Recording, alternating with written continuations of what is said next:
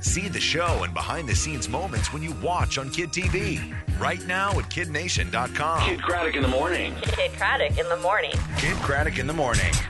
Kelly's Showbiz Top 5. Number 5. Adrienne Maloof. Yes. Speaking of Real Housewives of Beverly Hills, she is single and ready to mingle, people. She had an ugly battle that played out in the tabloids, but Adrienne and her plastic surgeon husband, Paul Nassif, they were divorced in November. He was next door neighbors with Charlie Sheen. Remember when that 911 call came in? It was Paul, Dr. Paul, that called that in. Anyway, like most recent divorcees, they like to sample some of what they've been missing. You know, kind of go out. A few divorced people that I maybe know and maybe personally, you know, you go a little crazy there for a minute. You do a little hoochieing it up. Maybe a little bit. You do. And she was seen snuggling up to Sean Stewart at Coy in L.A. And, of course, you're asking, Who's Sean Stewart? who's Sean Stewart? Well, he is the son of Rod Stewart and Alana Hamilton.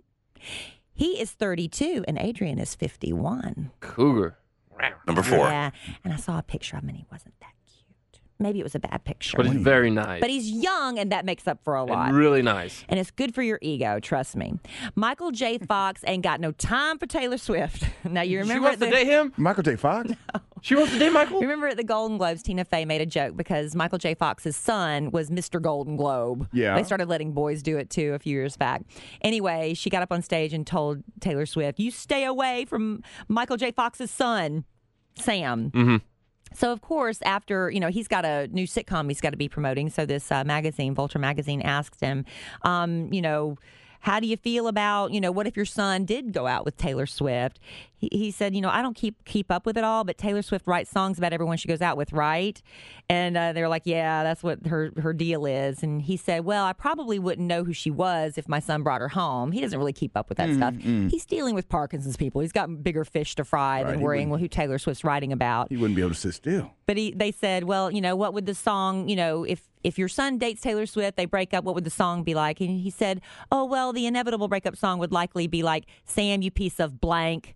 And he'd be like, oh, yeah, that was the girl you brought home. So he's not really interested in Number 3. that. Jennifer Lopez. Now, if you see the cover of People magazine, she does that interview and she gets kind of candid talking about how, yeah, she and Casper do, you know, her insecurities are, you know, 10 years from now, my body's not going to be what it is, and I'm not going to be as young as pretty. You know, I'm 42 or whatever she is now, and what about 10 years from now when I'm 52 and you're still this? Right. So she's insecure. Baby. So anyway, so here comes the article out. When you look at the cover of People magazine, just know this.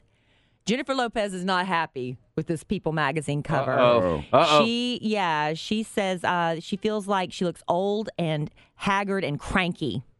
So look for People magazine and just know that Jennifer Lopez has fired someone because they allowed that to get through, and it's the cover of People magazine. Number 2. Kim Kardashian is finally saying, look, raise the white flag, throw in the towel, whatever metaphor you want to use. I am willing to give Chris Humphries what he wants. And that's an annulment. But here's the problem. You know, she's been fighting the fact that to get an annulment, you have to say the marriage was fraud. And she doesn't want to say that because to her it was genuine, it was real, didn't work out. But, you know, for whatever reason, he wants it claimed fraudulent. Some people believe he wants to sell his story. And because of the prenup, he can't. So if it's declared fraud, he doesn't have a prenup to worry about. He can tell whatever he wants and make even more money. Or is it about redemption? Who knows?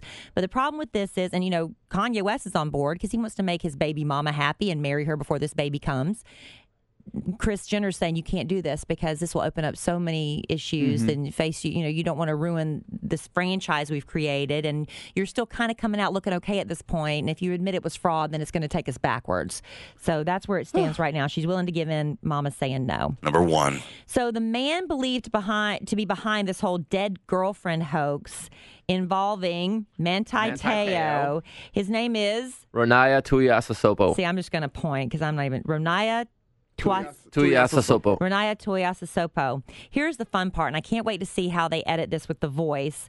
I'm sure they'll go back and add in because of the scandal now, what happened. But he actually auditioned for the voice in front of the new judges, Usher, and the very pregnant Shakira. We've seen some internet pictures of her. She's ready to pop any day now, and I don't know what they're going to do. Just shut down filming for a few weeks for maternity leave? Bad timing, right? Yeah, but that's not the point. That's not the point. Anyway.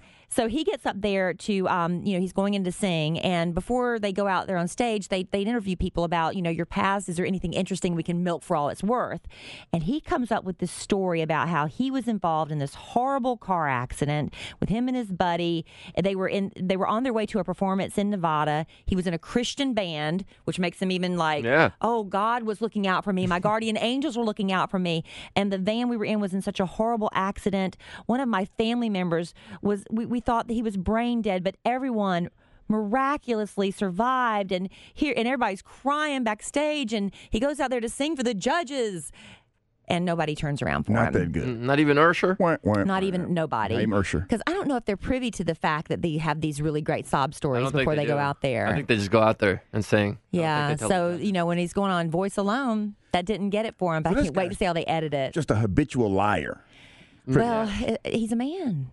True. Now, Kid would like to say it's mental illness or he's gay. I don't know where that came from this morning, but I'm going with he's a man. And that's your Showbiz Top 5.